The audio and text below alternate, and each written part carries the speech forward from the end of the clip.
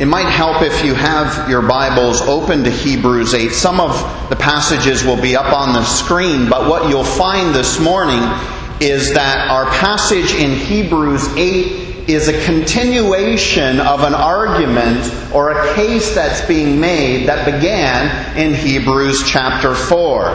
And the assertion is that the new covenant, the covenant instituted by Christ, is a better covenant than the previous one, the one that was enacted and given to Moses for the people of Israel.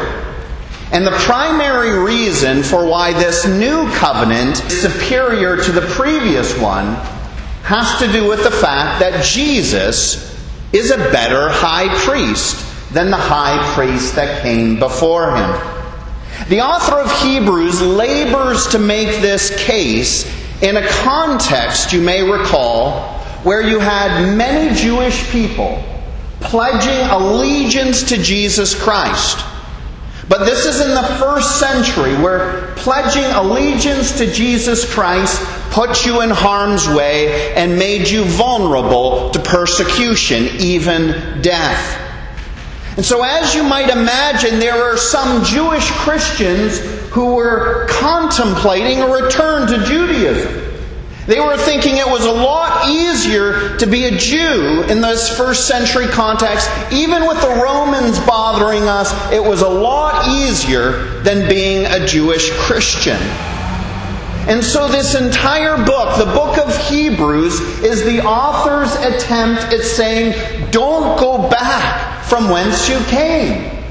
We have a better agreement with God here. We have a better mediator, a better high priest. You look at the first two verses of chapter 8. We have such a high priest, one who is seated at the right hand of the throne of the majesty in heaven, a minister in the holy places, in the true tent that the Lord set up, and not man. Now that may just seem like a lot of religious language to set up chapter 8. But let me give an illustration, and let me see if this illustration can unpack at least a little bit of what is being said in the first couple verses. I've been in a few of your homes, and hopefully I'll get in more of your homes the longer I'm here. But I know that some of you have in your home the very same thing that I have in my home. And that is a favorite chair to sit on. Now it seems like a silly thing, but many of you have it, just like I've got it. You've got that particular sofa or that reclining chair or that favorite chair that you go to unwind and to rest at the end of a difficult day. For some of you, that favorite chair is like a second bed based on the number of times you've fallen asleep in that chair. We know what it's like to have a favorite chair. In my home, it's the right side of the sofa that's in the living room. I get two pillows on my right side, and I've got my feet up on the footrest, and I'm very, very comfortable there. But my family will tell you that I do not sit on the sofa until at least 7 or 7:30 or sometimes 8 o'clock in the evening. You see, I cannot sit down on the sofa when there is so much work yet to be done. When there is a sermon to write, when there are emails to send, when there are meetings to attend to. I do not have the opportunity or the occasion to sit in my favorite seat. That spot on the sofa is reserved for the end of my day, when my work is done. And when my family sees me sitting on the right-hand side of that sofa in the living room, they know that I've checked out in terms of my work for the day. That the church isn't going to get any more out of me once I'm on that sofa. Well, I share that with you because there is a similar message being conveyed to us in the book of Hebrews, with the reference that Jesus is seated at the right hand of God Almighty. If you were to scroll back to the very beginning of the book of Hebrews, in chapter 1, verse 3, you would see this. After making purification for sins, Jesus sat down at the right hand of the Majesty on high. It is significant. It is no small thing to read that Jesus, the Son of God, sat down. Compare this with the work of the high priest. The work of the high priest, they were constantly offering sacrifices for the sins of the people. You know how it goes. The high priest would follow the meticulous prescription for which animals to sacrifice and how to sacrifice those animals. And they would sacrifice those animals for the sins of the people. But then what would happen? The people would repeat their sin. And as the people repeated their sin, the high priests were compelled to repeat the sacrifices over and over and over again. So the priestly work of dealing with the sins of the people was never ending. The work was never complete until Jesus came upon the scene. Once Jesus finished making purification for sins on the cross, once Jesus completed the work that he set out to do, he sat down at the right hand of God the Father Almighty, signaling that our sins have once and for all been atoned for. There's no need to repeat the sacrifice of Christ. It is once and for all. And so he sat down. Not only is it significant that Jesus sat down, but it is significant to read where he sat down. You will remember that in the earlier covenant, the high priest interacted with God, who is symbolically present within the earthly tabernacle. But Jesus is said to be a better high priest because he sits at the right hand of the Father within the heavenly tabernacle. You read verse 4, you'll see that an important distinction is made between Jesus and all the other high priests. Jesus' priestly function continues in heaven, while all the other high priests do their work on earth. One biblical commentator puts it this way: Jesus' singular death on earth is the basis for his ministry in heaven. Now, if you're tracking closely with me this morning, and I hope you have, you should have a particular question on the tip of your lips. If Jesus has an ongoing ministry in heaven, what is Jesus aiming to do now? If the work on earth is finished, if it's done, but the work in heaven is ongoing, what's he trying to do now? Because by every appearance, Jesus has at least two different stages to his ministry. He has the earthly ministry that comes to its close on the cross, where Jesus utters in a loud cry, "It is finished." But then there's also this heavenly ministry, where we are being told that Jesus always lives to make intercession for us. So the relevant question for you and for me this morning is, what is Jesus currently aiming to do in heaven? What is the ministry of Jesus now as it pertains to us? The author of Hebrews hints at an answer in verse 6. He says, Christ has obtained a ministry that is much more excellent than the old, as the covenant he mediates is better, since it is enacted on better promises. So you can follow the logic. The ministry of Jesus is better because the covenant that he enacts is better, and the covenant is based on promises that are better. You're following the logic and you're thinking, oh, okay, I get it. The ministry of Jesus is better because the covenant of Jesus is better, because the promises of that covenant are better. But what are the promises? What's Jesus promising to do? What promises will Jesus fulfill as our high priest in heaven? Well, the author of Hebrews answers that question by giving a direct quotation from Jeremiah 31, verses 31 to 34. 600 years earlier, the Lord indicated through Jeremiah that a new covenant would be established, which would be superior to the existing one, and he describes the covenant in this way. And I'll just give you a snippet. I will put my laws into their minds, and I will write them on their hearts, and I will be their God, and they will be my people. So the answer to the question is simply this. Jesus is fulfilling the promise to make his people obedient to God. Jesus is fulfilling the promise to make us more like him.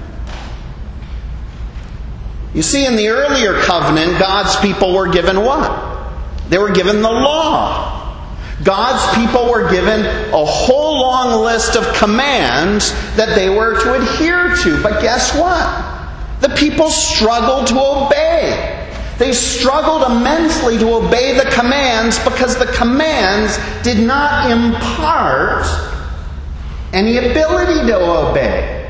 The commands did not impart any desire to obey. It wasn't enough that they had the correct information transmitted through Moses. They also needed a certain inclination. They not only needed to know right from wrong, but they needed to have a desire to do what was right. So what we're being told here in Hebrews 8 is that the promises and the prophecies of Jeremiah 31 and Ezekiel 36 are being brought into play in the new covenant. We're being told that Jesus the high priest not only sets before us the things which we must do, but he also provides an inclination to obey. He also provides power to persevere in obedience. In the first covenant, we didn't get this. We had commands with no desire to obey. So it's not just forgiveness that we get from Jesus. You ask someone on the street, what do you get from Jesus? Forgiveness for my sins. Yes. But it's not just forgiveness. It's not just pardon. But you also get power over sin. I really like the way 19th century preacher Charles Spurgeon frames it, and that's why I printed it in the bulletin. So it won't go up on the screen, but you'll see it in the bulletin. Justification without sanctification would be no salvation at all. It would call the leper clean and leave him to die of his disease. It would forgive the rebellion and allow the rebel to remain an enemy to his king. Remember that the Lord Jesus came to take away sin in 3 ways. He came to remove the penalty of sin, the power of sin, and last of all, the presence of sin. What I want you to see is that God's holy standards have not changed from the first covenant to the second covenant. It's not as if God looked down upon us and went, oh, these guys are hopeless. They just can't seem to get what I need them to do.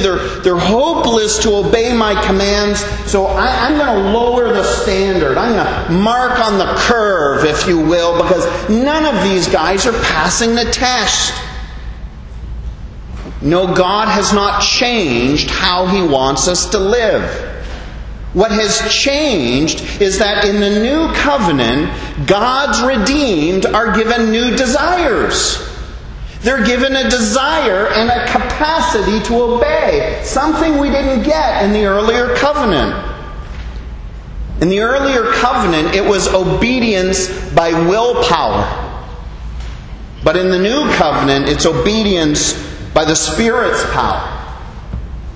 Now, I don't mean to get unduly personal here, but probably most people at some point in their life go on some kind of eating regime. We might call it a diet. I have been on many diets. And your diet depends on a number of things, but I think many of you would say at the end of the day, your diet depends upon willpower. Well, if my success in diets is indicative of my success in other things, we know the limitations of willpower. You know, you've caught me eating those Doritos and that hamburger. You know that my willpower is lacking. And that's true of most of us. If our obedience to God comes down to willpower, we're in big trouble. But it doesn't come down to willpower. The new covenant helps us to be obedient because the power of the Holy Spirit is available to every Christian. So here's the challenge. Many of us fall into trying to obey by the old methods. Many of us are trying to be good Christians by willpower. Where we're trying to do the right thing. We're trying our hardest to be the best Christian possible. But it's by willpower. And most of you know that you don't grow in Christ-likeness by your willpower. You don't become more like Christ because you're determined to. My family will tell you that I am among the most determined individuals on earth. But I have found that my obedience by determination ultimately ends in failure. The truth is, I need a power beyond myself. I need a power beyond myself if I have any hope to represent Jesus effectively in this world. Thankfully, and we've heard this before, what is required is supplied. What is required in the commands of God is supplied by the Spirit of God. So the choice we have to make is this. Are we going to go it alone? Are we just going to try to do our best to be good Christians? Or are we going to go to the throne of grace? Are we going to go to God in prayer and ask Him to help us?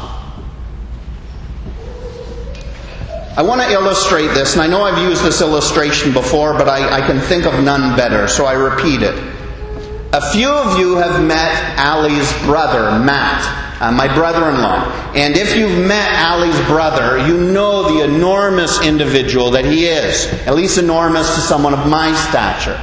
Allie's brother, Matt, is 6'3" and upwards of 260 pounds. He was a junior A hockey player. He is one of the strongest individuals I have ever met in my life.